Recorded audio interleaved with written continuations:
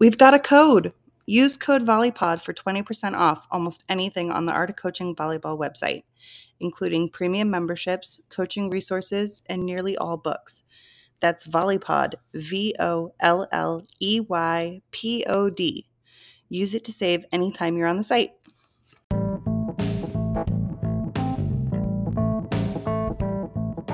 Are you ready to take your volleyball game to the next level? Every week on the Volley Pod, we talk to two top coaches who share their secrets for success on the court. From drills to build skills to strategies for boosting confidence, you won't want to miss this valuable advice. Tune in now and elevate your game today.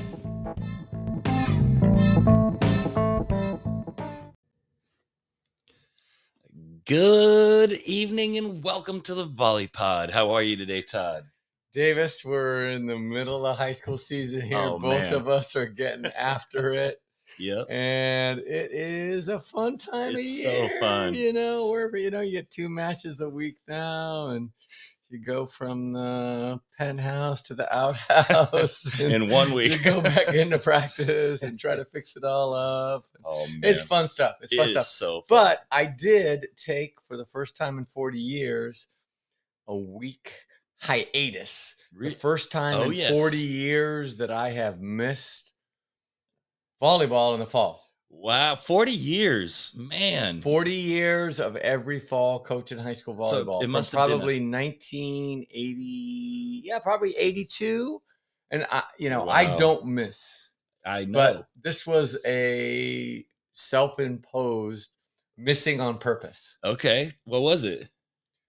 I went to New York City to the U.S. Open Tennis Championships. Oh, my goodness. Let's Davis. go. That's you awesome. see the best players in the world. Man, I practicing their craft. Absolutely. And you're a tennis guy. I'm a tennis guy. Yes. But I think that, hey, it's good as a sports guy. Yes. And as a coach, it's good to see the best players. And for me, it's fun to play tennis and make stupid errors and do all the stuff that, you get on your players going, how can you make that? Well, hey, you see the best players in the world making errors that are just unbelievably kind of what we would call stupid errors. And hey, they make them, I make them, our players make them, and it kind of puts it in context. So it's good. Yeah, what a good, but it's good experience. So fun. Oh, the Big Apple. I'm a San Diego Beach kid, and you go to New York, and all of a sudden, I'm out on my own. But I saw Hamilton. Oh yeah, nice. Yeah, okay. Have you seen Hamilton? I've seen Hamilton on TV. Okay, so no, we went to Broadway and saw Hamilton, and now I'm eating top ramen for the next 3 or 4 years, because those tickets aren't cheap. Right. It's all good. I had that. Who do you like to watch? Is there any particular guys you like to watch out there? Or tennis guys? Well, I mean, I watch all of them, but I mean, hey, there's a 20. I mean, Alcaraz. We watched him. And the practice court. And then, Djokovic is the best of all time. And they're slated to meet in the finals. And, they're both kind of in the semis now, it looks like. So it'll be, it's just fun. In New York, the energy there is cool. Oh, it's different. And I was watching a bunch of matches on Big Ten Network. And so that was really cool. I know. The volleyball started. It's begun. I'm so stoked. And I was watching JJ's matches. Our friend JJ Van Niel is the head coach at Arizona State, and he had I think his team is undefeated. They're playing well. They're playing really well. JJ is he's doing the job there. He's doing a good job. He's wearing a hat on the sidelines. I like it. he's a head coach, head pack, 10 coach wearing the hat on the sideline. Sporting the lid. Hey, if you're undefeated. It works. It works. Absolutely. Anyway, let's get rolling. All right. I think you're starting with a skill today. I'm starting with the skill of the week. And this week we are talking about Davis's deserted island drill. This is your first one. This is my first one. Yes. So now you're going to the island. Well, and it took me a while to actually think about what do I actually do? Because, I like to mix it up a lot. Like I do 2 practices and then mix it up, 2 practices and then mix it up basically. And not completely, but this is something that I've just realized is a staple of almost every practice that I do. And it's the listening game. Okay. Ooh. And there's lots of different ways that people can play the listening game. And I'll explain a few of my ways, the ways that I like to play it. But really the listening game could be as simple as, really anything where you apply a rule to the game and then have to follow it. And typically the players have to listen. they have to listen and apply that rule to the way that they play. That's not so easy sometimes. No. Well, and that's literally part of why you train it, right? Can we play? And so here's a couple of things. So one of my mentors early on was Mary Jo Pepler. I know you've spoken about Mary Jo fondly. Yes, she's incredible. In several episodes. Yes. And that's cool because I knew Mary Jo. Obviously, Mary Jo was an all-time player, but I really didn't. I mean, I knew she coached, but I never had really access to her as a coach. Well, and she was amazing at training coaches, right? And she really wanted to impart her, knowledge on coaching to other coaches. And I was all in. I was interested. And one of the things she said always stuck with me. She said, the most flexible team wins.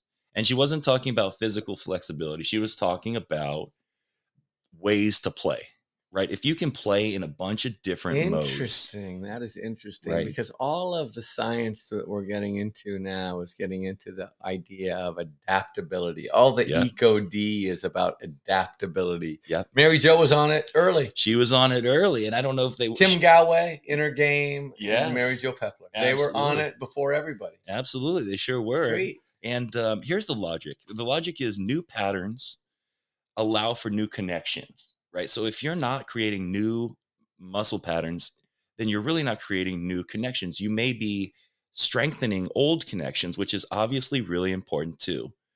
But a lot of times we're training patterns that aren't exactly like the game is, meaning the game is quite variable. And doing a pattern, unless it is a variable pattern of movement, of anything really, may not simulate the game. So we want to simulate all the different ways the game can be played. Yep. You need the variability. Right. So why do I like the listening game and how do I play it? Well, I play it a bunch of different ways, but I usually play it to short games, small scores. I usually play to 4, and we play with the no junk rule generally, which means if you win the rally, but it's not scored the way that we want it to, you still win the ball back, right? And I found that having that simple rule allows a little bit more flexibility for them, and they don't force the things, and it looks more like the volleyball that we play. Okay. And then if you score in the way that we're trying to get you to play, then you'll get a point. And we usually play to 4 with your score resetting for no-goes. So you go all the way back to 0 and different other things we go back. Make sure we explain what a no-go is. I know, I think what your definition of a no-go, but make sure that everybody knows. So I'm pretty tough on what a no-go is. If they're not making a full defensive move committed, that's a no-go. So they could do a courtesy dive. That's a no-go. Even if they I dove, no. Okay, diving doesn't mean you went. You have to read and react fully. Question. Sure. Because I think I was a little bit, we had a match last night against OLP. And I was a little bit, let's say, boisterous on the bench when one of my middle blockers didn't block a setter dump that was passed close to the net. So could blocking be a no-go when, so that it applies to blocking too? Absolutely. Okay. Yes, all right. So that's what I was asking. Front row, back row. Okay. Yeah. So I was okay getting on my player for lack of effort if she didn't jump and block. Absolutely. That's a no-go as well. All right. For sure. Then, because effort is our first value. So I was okay then. Absolutely. And, I wasn't out of line. They hate losing points, teams. Like they would much prefer to get a point, obviously, than lose all their points. And I think it's a worse punishment to lose all their points than to have the other team win. I just think it doesn't feel good to them. But Davis, I think we need to make sure we stop and kind of realize what's going on here. When you say, hey, back to 0 for a no-go, you're reinforcing your values. Yes. And to do that on a consistent basis and to build that into your drills is something that it's not done all the time. And that's a master coach move. I must tell you, my friend, that's a master coach move. I love it. Well, thank you. And my team was kind of getting on me the first couple of times we did it, but about, will you keep stopping it and talking to us about going? I'm like, well, what do you have to do? Just go. I'll be quiet over here. And honestly, that is one of the things that I like about the listening game. And you mentioned this, I think, on a recent pod is, can we set up the rules and the drills so that they quote unquote do the heavy lifting? And then I can coach other stuff besides the primary focus, which the drill is sort of designed to address. So, okay. So, all right. so let's keep going with listening game. Okay. Because now I kind of get the idea, but what kind of stuff are you doing? Okay. So really you're going to define a few restrictions. And the way I sort of set up this talk is to go from less restrictive is basically on this restrictive spectrum.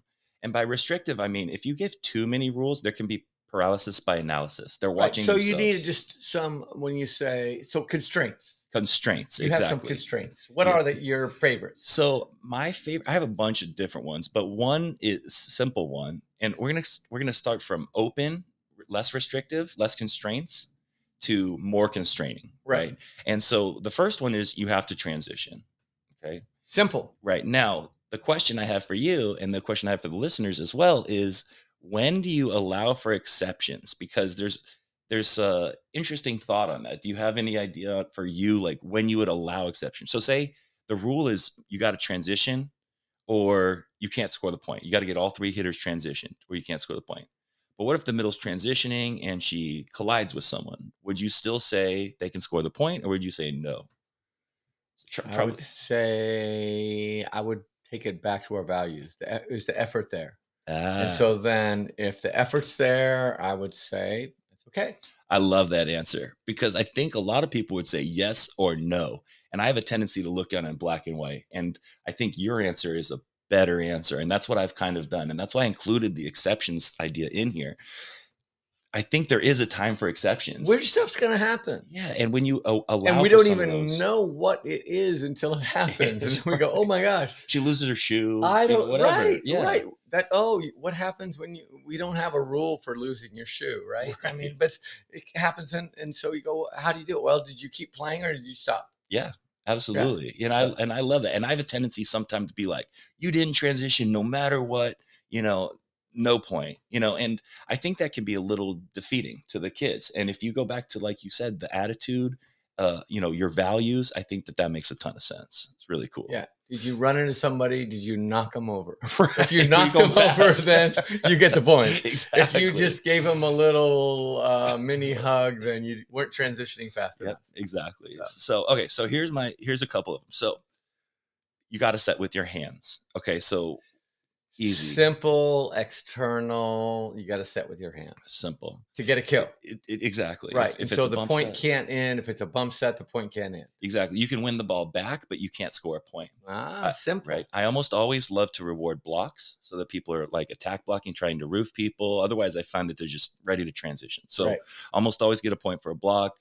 And so medium would be set middle on a good pass. Okay. Simple. It's kind of restrictive because it's forcing multiple players to do stuff, but it's also very doable. It's not going to force anything out of its comfort zone too much.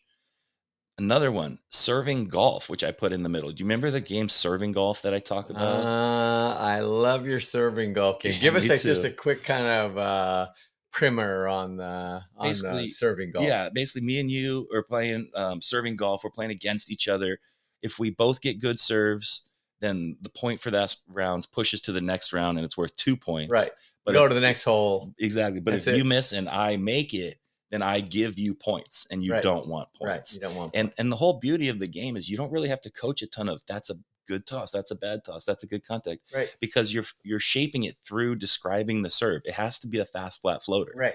And if it's not, it doesn't count. And they got to address it. So, so that's a cool one. It's kind of in the middle where I'm forcing them to serve the way that I want. I think you're cheating on this listening game because it's just so good. It's so flexible. You can do anything with it. That's why I was thinking of what do I do? Because I break these all into other little games, right? But it's really just the listening game. Yeah, but it's the listening game. But you're cheating. This is too good.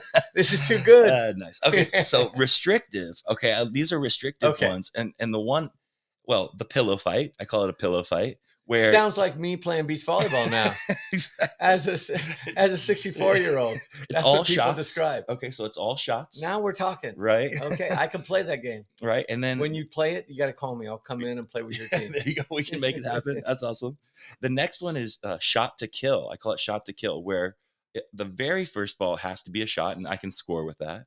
And then after that, I have to get a kill on the very next ball. So, and I can add hammering to that, but it's like, basically I got to know I'm going to get a shot, and I have to transition it well enough to get a kill.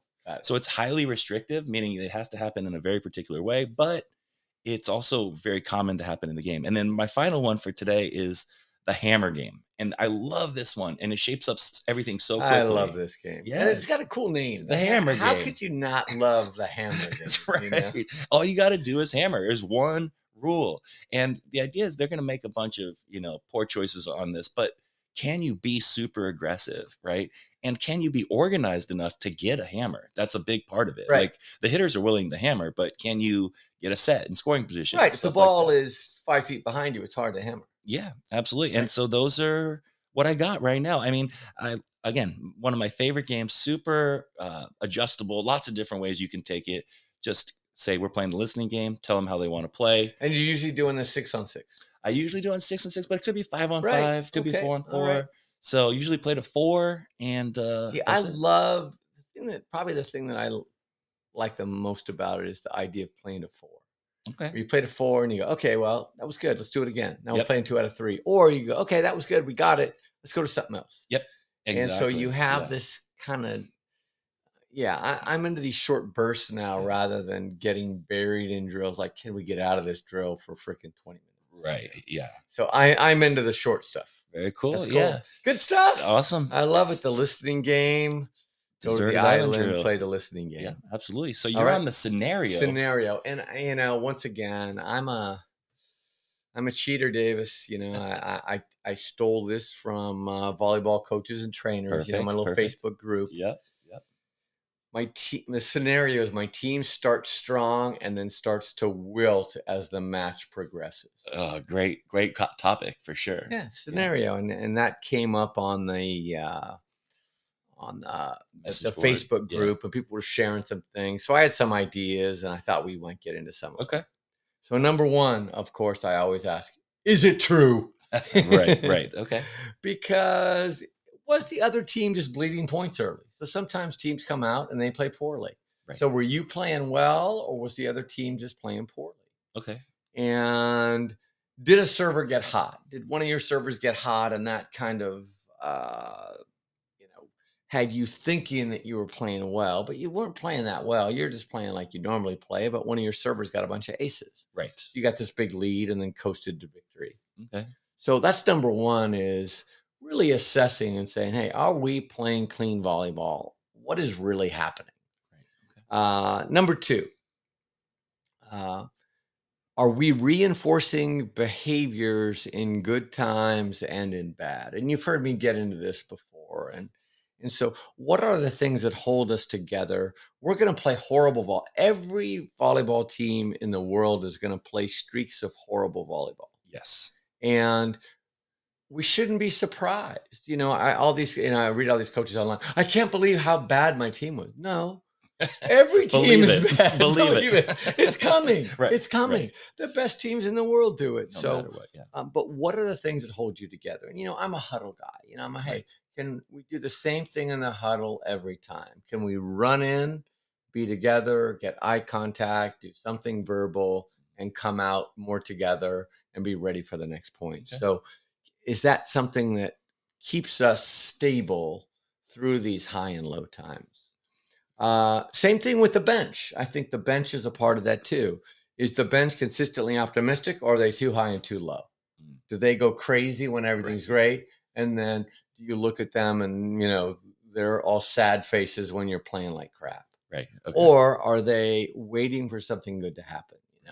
And so that idea of the bench for us is very important. Okay. Awareness of the nature of the game. And this kind of is a repeat of what we just talked about. Hey, if they're two equally talented teams, they're going to go at it. Right. And you're going to have streaks where you play well and streaks when you don't play well, when they play well, and it's going to be close. And can you get your team prepared for that? So, if you're playing a weak team and, you're winning, all these sets, 25-10 or whatever, you have to find ways to challenge your team. So when they get pressed, they're used to it. Right. Okay. Using timeouts. And this is, I'm a guy that uses timeouts early rather than late. Yeah. And, if we're down,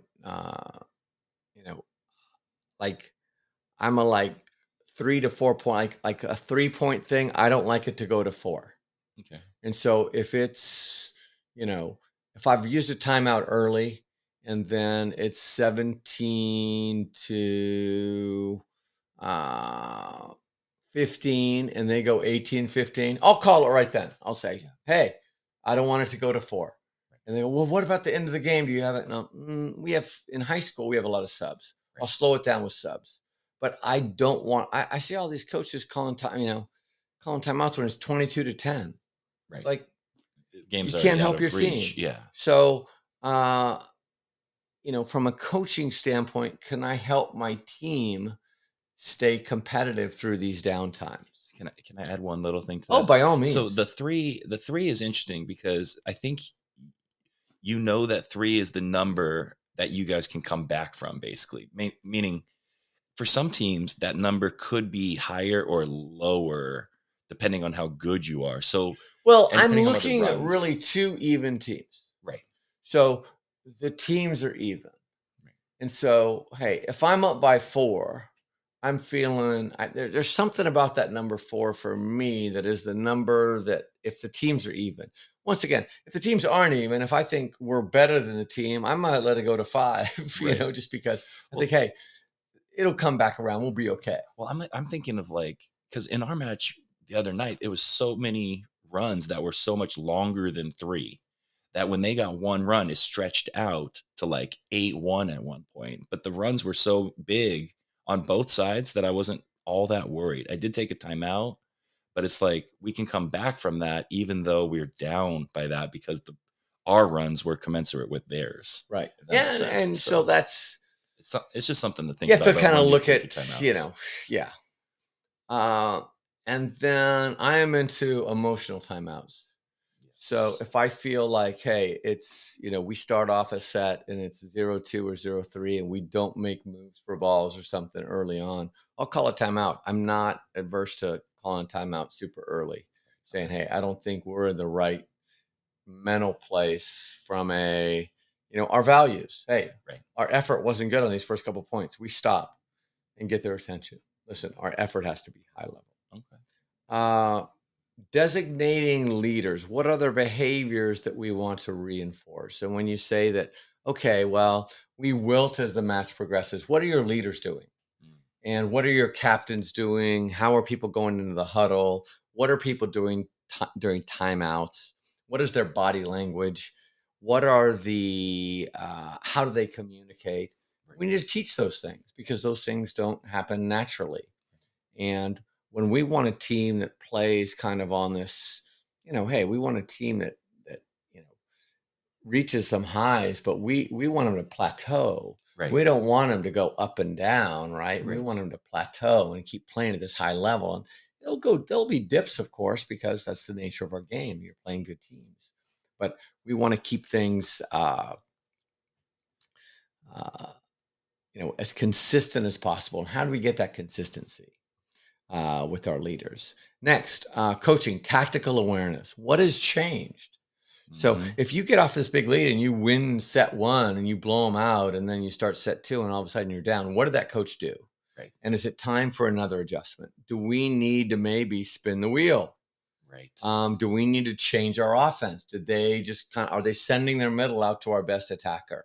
And do we need to do something else? Do we need to change our defense? Did they just say, oh, well, those guys are back, tip every ball or whatever? Do we need to make an adjustment?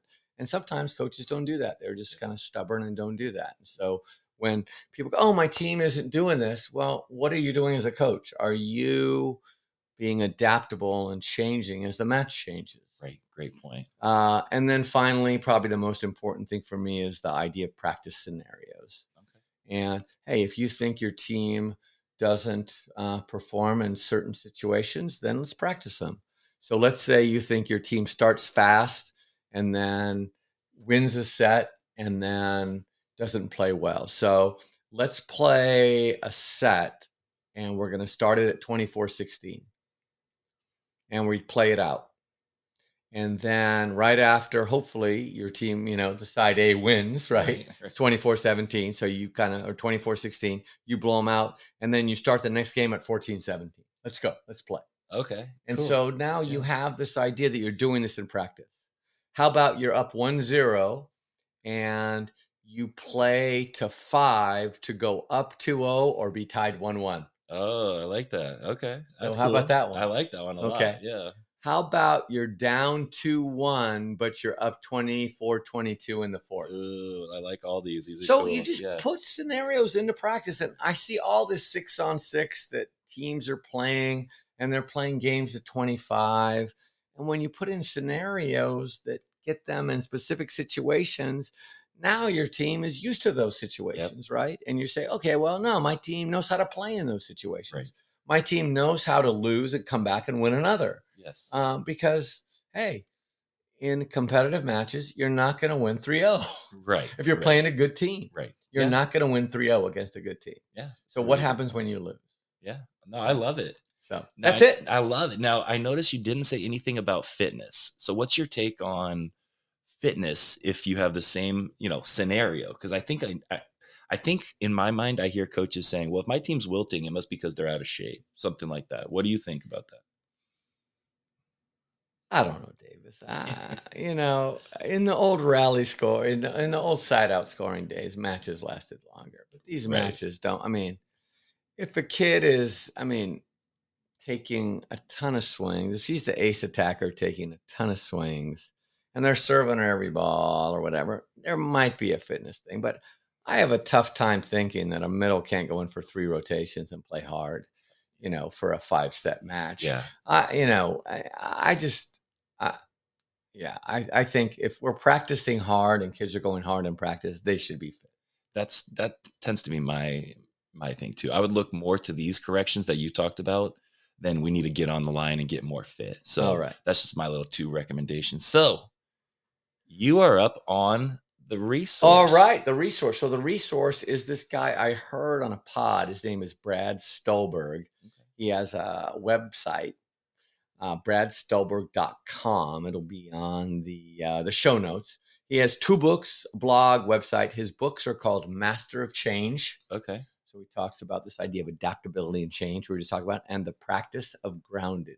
Oh, okay. And some of the subjects that he gets into, I'll get into 7 of these right here. Okay. Number 1, developing and harnessing productive motivation.